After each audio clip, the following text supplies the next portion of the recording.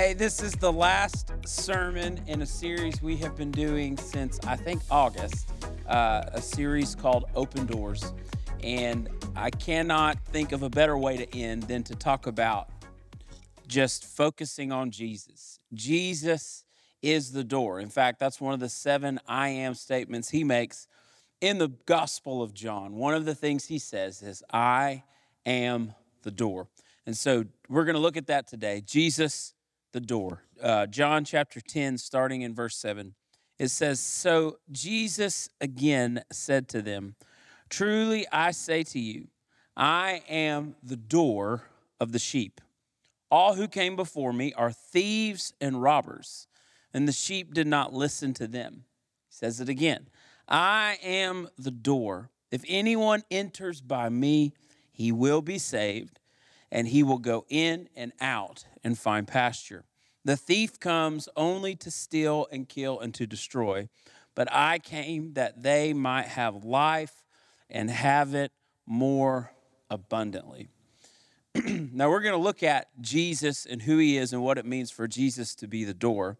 But I think it's also important that we look at who we are in the story. And Jesus calls us a certain character in this story. And really, the Bible over and over again calls us this type of character or this type of person. Who are we in the story? Well, the Bible and Jesus says we are sheep, all right?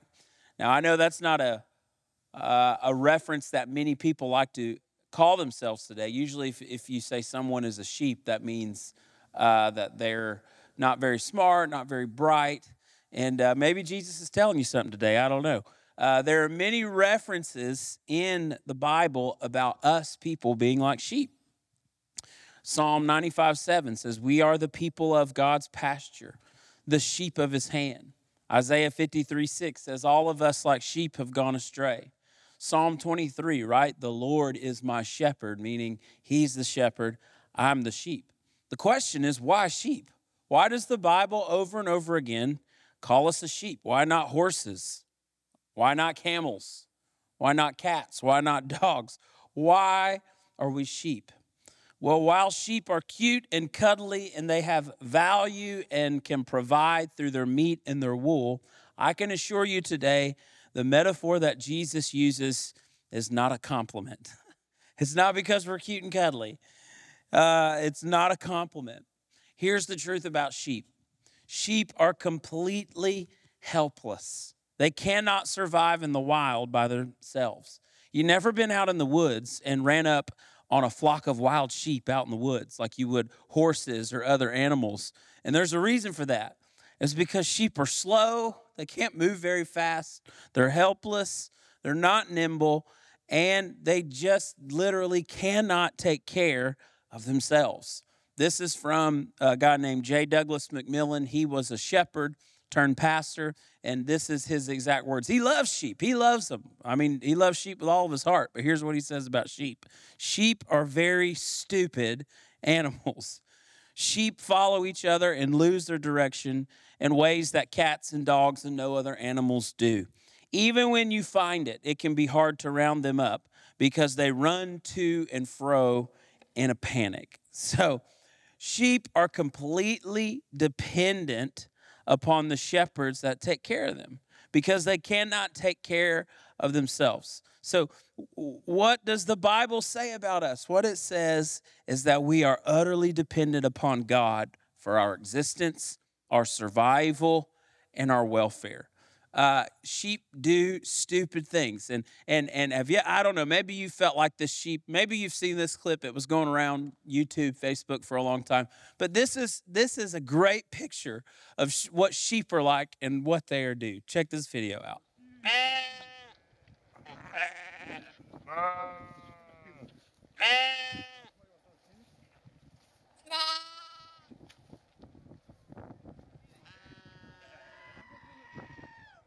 С этой стороны, против солнца.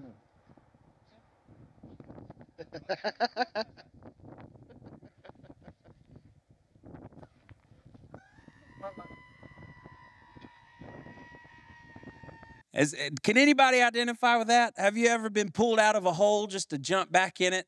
This is what sheep do.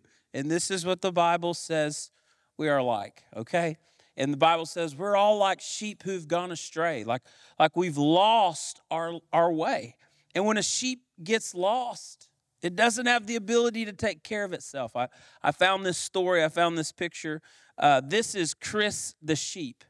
And Chris was found at Mulligan's Flat near the border of New South Wales. Look at this sheep. He had been lost for 5 years. No one had sheared his wool for 5 years. And look at it, overgrown. And it was so much overgrown and so much wool that it had impaired his ability to move. It had impaired his ability to walk around, and he was at great risk of infection or injury or even death. When they shorn his wool, Chris gave 91 pounds of wool. 91 pounds. I mean, that's a lot of socks, if you know what I mean. I mean, that's a lot of pair of socks right there. Oh, man. But here's a picture of Chris getting all that wool off of him. And this is what we see on the other side. Here's the after. You got to know he felt so much better after shedding 91 pounds of wool. I mean, if I could shed 91 pounds, I would feel so much better myself. But, I'm not sure how Chris got lost. But maybe Chris would tell you today, wandering off and being lost is not all that it's cracked up to be. And maybe you can testify to that. Maybe you remember what it was like when you ran off from the Good Shepherd. Maybe you remember what it was like when you were doing life on your own, but Jesus found you. He brought you home, just like they brought Chris home. And he started peeling back the layers of stuff off of your life. The years of abuse, the years of sin-stained past, the years of life without a purpose, the years of addiction. And he brought you into his pasture, and now the Good Shepherd is watching over you. And that is the good news. And Jesus said, I am the door to the sheep. And then he makes a statement in verse 8. He says, those who came before me were thieves and robbers. I want to talk about that for a moment. What are the thieves and the robbers that try to destroy us? What are the things that try to get us to wander off the path and end up like Chris out there by ourselves on our own in mortal danger? Well, I believe that the human heart has two mindsets or two modes. Two default modes that we are like sheep who have gone astray. And these are two things that will lead you down the wrong path every time. And one of them might be surprising to you. One of them not so much. But two R's. One is rebellion and the other is religion. Let me say that again. One is rebellion and the other is religion. So I believe in every single one of us that our souls have a hole, a universe-sized hole inside of us. There is a yearning and angst deep down, okay?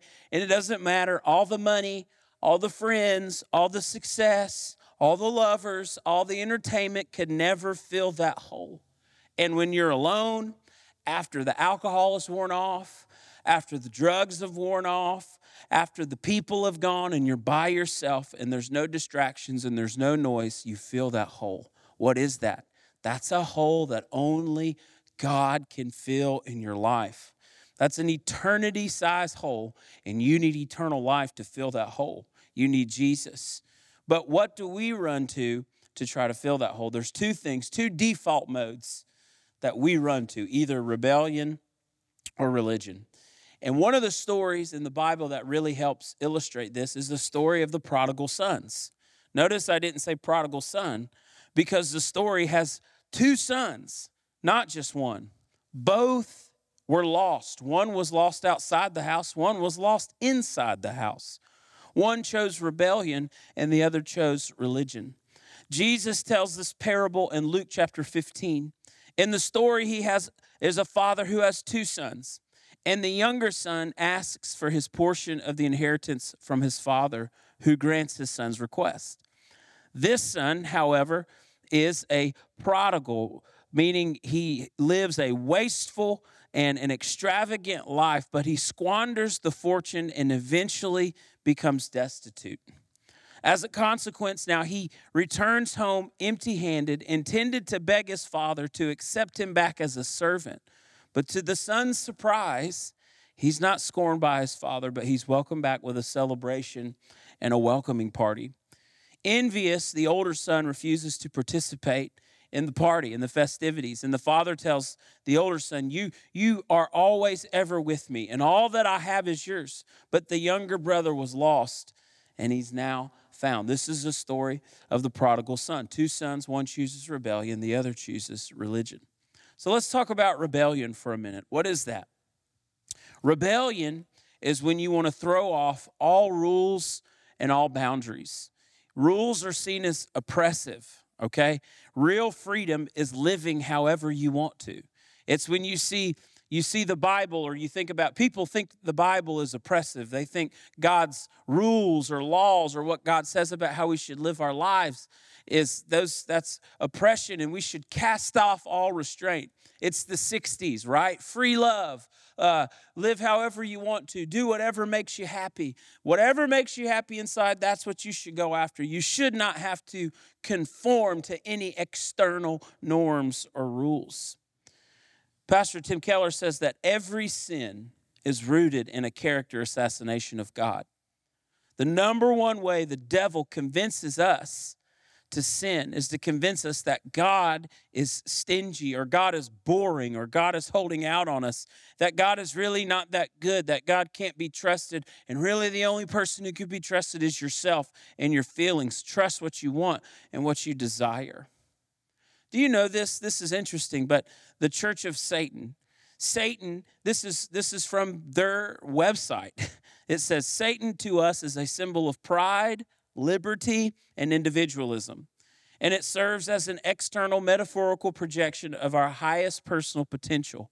We do not believe in Satan as a being or a person. What are they saying? The Church of Satan is saying we put the individual at the center of the universe, meaning whatever you want as an individual, you should be able to have, and you should be able to go after and fulfill your wildest desires. What is that? This is rebellion. In the story of the prodigal son, the younger son demands that he receive his inheritance now, but the father cannot be trusted, that the son knows what's best for himself. In fact, normally the inheritance did not even pass to the heirs until the father had died. So to request it prematurely was really what the younger son was saying was, Dad, I wish you'd just go ahead and die. What a slap in the face to the father. But you know what's interesting is the father lets the have son what he wants. Sometimes God will give you what you want. You want to leave the father's house? You want to leave his protection? You want to see what life is like on your own without God? He'll let you. He let Adam and Eve take from the tree of garden. He allowed them to see what life is like without God. This is where Western society is right now. We value freedom, rugged individualism. We value our ability to choose our own destiny. And culture promises you that you can take the pen of your life and write your own script. We can choose our own identities, our own values, our own norms. It's supposed to liberate us, but actually what ends up happening is it enslaves us. We thought to be free to pursue our own desires and do whatever we want, that we could just be free, but really what happens is you become a prisoner of your own desire. This is an old saying. It says, sin will take you further than you want to go, keep you longer than you want to stay, and cost you more than you ever wanted to pay. The book of James tells us rebellion will eventually give way to death. You see, what you thought you signed up for looks nothing like what you actually get. The prodigal son thought it would be a party, but it ended up being devastating. Oh, you thought you were going to live however you want to, but it ends up ripping you up on the inside. You see, sin is an illusion. Life without God-given boundaries, standards, norms, it doesn't lead to eternal life, abundant life like Jesus says. No, the son starts out partying, but he ends up in a pit. He ends up losing all that he has. He squanders his life away. This is what the younger son does, and that is not the abundant life that Jesus promises. But what about the older son? What does the older son choose? He doesn't cast off all restraint and go headlong into the party lifestyle. No, he actually stays at the Father's house. But he's lost even at the Father's house. You can be in church today and still be lost. You can be at church this morning and still be lost. Religion. What do I mean by religion? Here's what I mean by religion. I mean self-righteousness. Self-righteousness is another default mode of the human heart. Self-righteousness just means you try to become right in the eyes of God by your own effort, by your own works, by your own discipline. You're trying to earn eternal life by the good things that you do. And so you have to try harder and do better to earn God's approval. And your relationship with God has simply become a checklist of do's and don'ts. Maybe even coming to church today was just a checklist and you check it off. But see, here's what religion does. It pulls up those who performs well, and it pushes down and judges those who can't live up to the standard.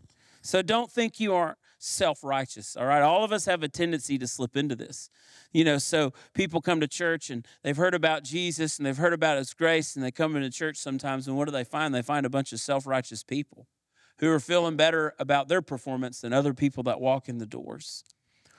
You see, religion is a transactional relationship with God. The older son had become hard in his heart towards his father. He was living in his father's house, but his relationship was more transactional than relational. He saw the father more as a landlord than as a loving father who provided freely for him. You see, you can see God as your father, or you will see God as like a distant landlord. A landlord or a tenant, what is that? That's a business relationship. I provide the landlord with rent and keeping the house in order, and he provides me with a place to live. And the commitment that we have to one another is all about, hey, what I have for you, okay? He has a home. I can live in that home, but I have to pay the dues. Nothing wrong with that. That's just the way it is. It's just performance. It's just business. It's performance-based. But when you see God as a landlord and your father, you will think that you are in some sort of contract with him. You will think you do your part, he does his part, and if something goes wrong in your life, then when you walk through a hard time, you get mad at God because you think, hey, I've been paying my rent. I've been coming to church. I've been doing the things I'm supposed to do. Why aren't you holding up your end of the bargain? Why are you not doing what you're supposed to do, God? And this is pride that comes up in our hearts, and it leaves us very ungrateful. It's a performance-based Christianity. Notice the older son talked about his performance to the dad. He said, I've never left your house. I've always served you. I never did what that other son did, but you've never done anything for me like you did for him. And the grace of the father makes the religious son angry. Father, why are you being so good to them? Why are you being so good to him? He's a filthy sinner. Look at all that he's done. Look what I've done. But in my father's house, the relationship we have is never based about performance. If as a child, if you live in your parents' home, it's never about what the child can do for the parent. No, the parent loves the child. The parent loves his children and provides for them, and they never expect. I'm not expecting my 8-year-old to pay rent to me. I'm not. Like, I don't expect him to pay rent. I don't expect my 4-year-old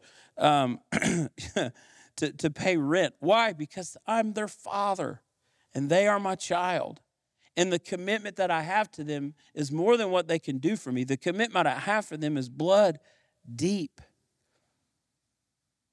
So what does Jesus offer to the rebellious and the religious sheep today? For those who are rebellious, for those who want no boundaries, Jesus gives us himself. Jesus doesn't just give us rules to follow. He gives us a relationship.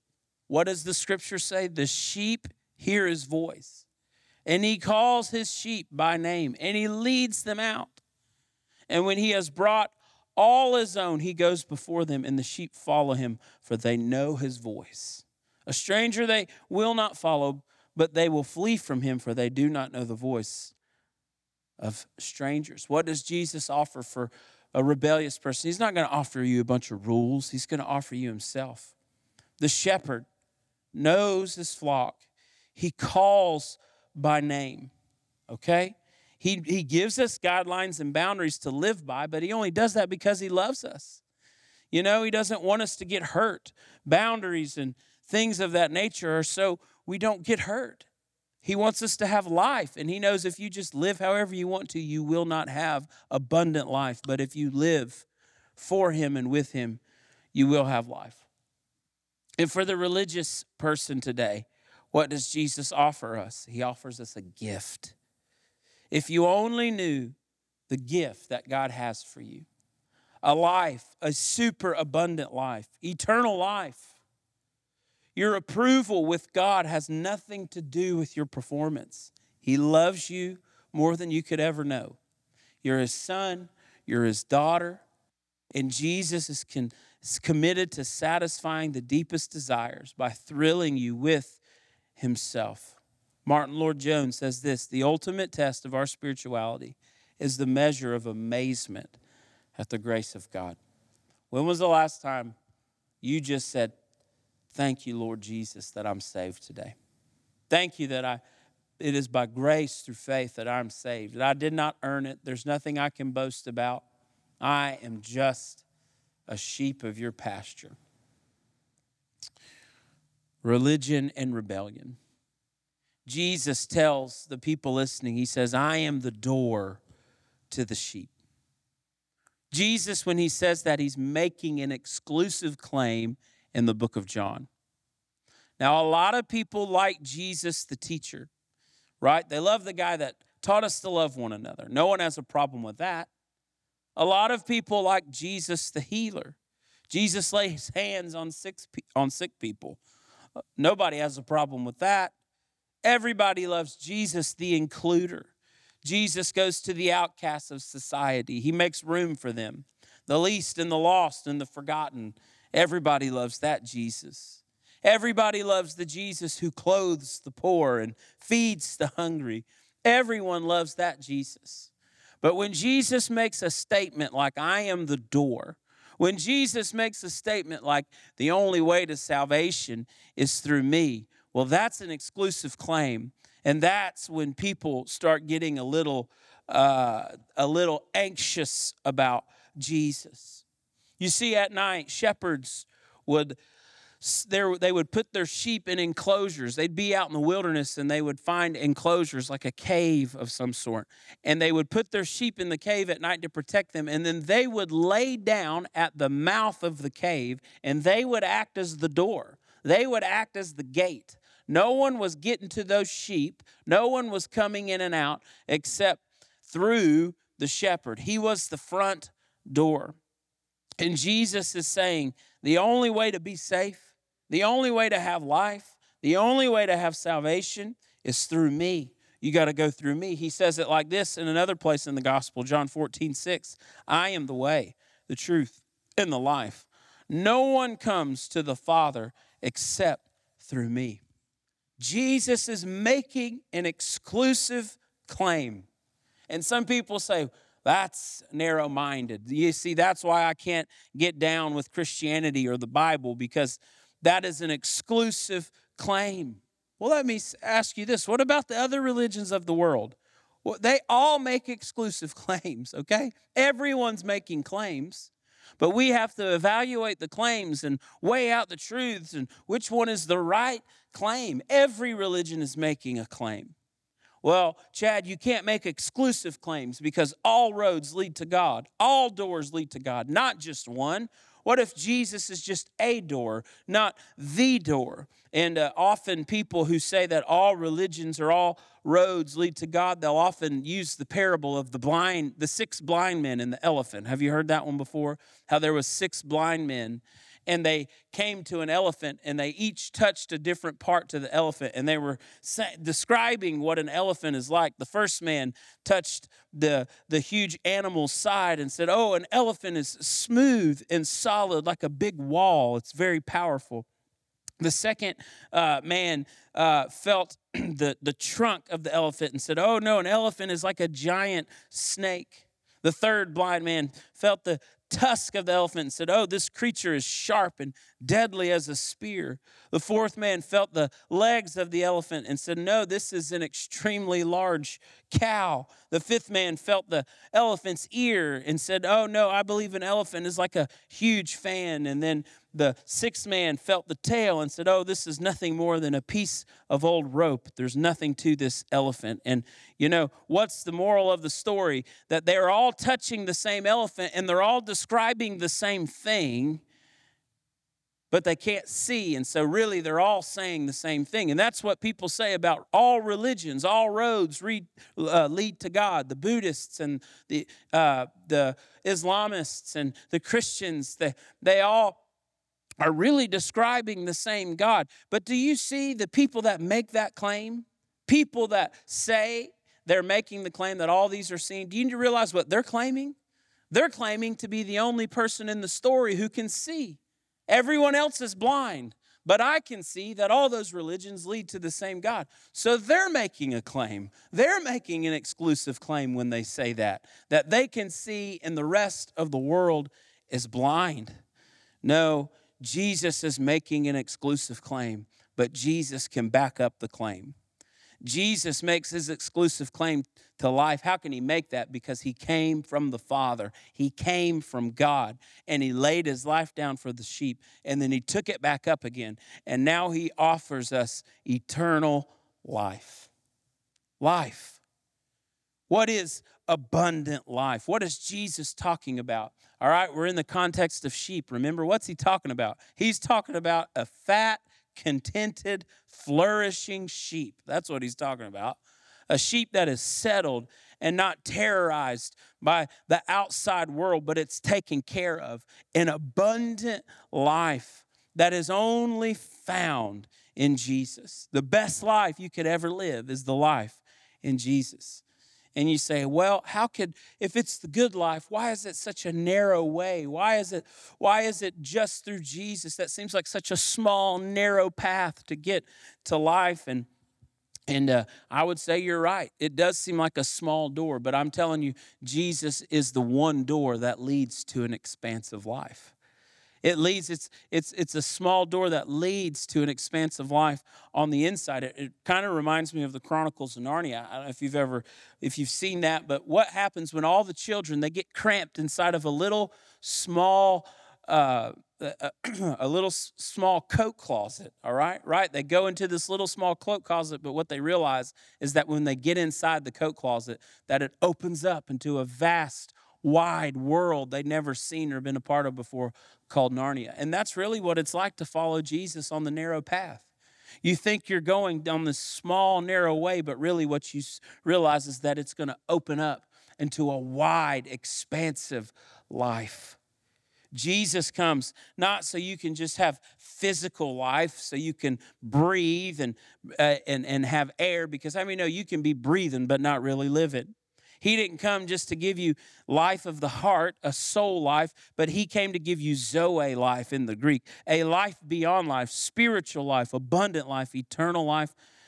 And it's a kind that leads to just an abundance. That's what he said, abundant life. Where can we get this abundant life? How can we have this access? How can we be saved? Well, Jesus, in this same passage, he says he's the good shepherd who lays down his life for the sheep. What does that mean? It means that the sheep were in mortal danger. It means that something was coming Something was coming to destroy the sheep, a thief, the thieves of rebellion, the thieves of religion, the devil. There were things coming to destroy the sheep. But instead of allowing the sheep to be taken, Jesus throws himself in front of the danger. And Jesus takes upon himself what the danger would have done to the sheep. He puts himself in harm's way to save us. The shepherd lays down his life for the sheep. It reminds me of a story of Oliver Cromwell and a soldier's fiance. Oliver Cromwell was a political leader in 17th century England, and he sentenced a soldier to death. And he ordered that the soldier would be executed he said the soldier will be executed when the evening curfew bell would ring. The soldier had a fiance, and she went and pleaded for his life. But Oliver didn't budge on the decision. So before the curfew bell was to ring, the fiance climbed to the bell tower and put herself in between the bell clapper and the bell. So the bell, when the rope was pulled, the bell did not make a sound. After many attempts to ring the bell, the ringers went and checked why it wasn't making a sound. And they found the soldier's fiance bruised and bloodied up from stopping the clapper from hitting the bell. Cromwell heard what had happened and was moved by such sacrifice that he pardoned the soldier from being executed. Can you imagine what it was like for that soldier? Imagine what it was like to wait for the dreadful sound of that bell. He waited and waited and waited for the horrible ringing of the bell, but it never uttered a sound. I wonder what was going on through his mind during the silence. Little did he know that the love of his life was the one taking the beating, putting her body between the bell and the clangor, silencing the sound of his judgment with his very own flesh and blood. She climbed that tower because she would die trying to save the life of the one she loved. She could not stand by idly. She would absorb the sound of the bell herself. She would silence his judgment. She would silence the accuser. And you see, this is what Jesus, our Savior, did when he climbed up on the cross to be beaten and bloodied. Jesus, the Good Shepherd, stood between us and the ringing bell of our judgment so that we could be pardoned, so that we could walk free. He laid down his life for love. His broken body absorbed by the wrath and the sound of all the bad words and the judgment spoken over us until they could no longer be heard. This is how the Good Shepherd laid down his life for us. This is what the Good Shepherd does. This is why he's the only way, the only truth, the only life. What kind of God is this? A God who weeps, a God who bleeds. This is who Jesus is. I'm inviting you today to eternal life. I'm inviting you today to step through the door. Don't be a sheep that is lost and on its own, thinking it can take care of itself when it really can't. It is utterly dependent upon the Good Shepherd for life. Father, I pray today for people listening. Lord, I pray, Lord, that they would be convicted in their heart, that they cannot do this life on their own, but they truly need you. Lord, I pray for those maybe who are saved by grace, but they've forgotten how good that grace is. Remind us today how good the grace of the Good Shepherd is, Lord. And Lord, we just believe that abundant life is ours. Abundant life belongs to us today because of what you did on that cross. And you got up out of that grave. We bless your name in Jesus' mighty name. Amen. Well, this is the conclusion of our Open Doors series. I hope you have enjoyed it. And Jesus is the door. What a way to end. We love you. We'll see you soon.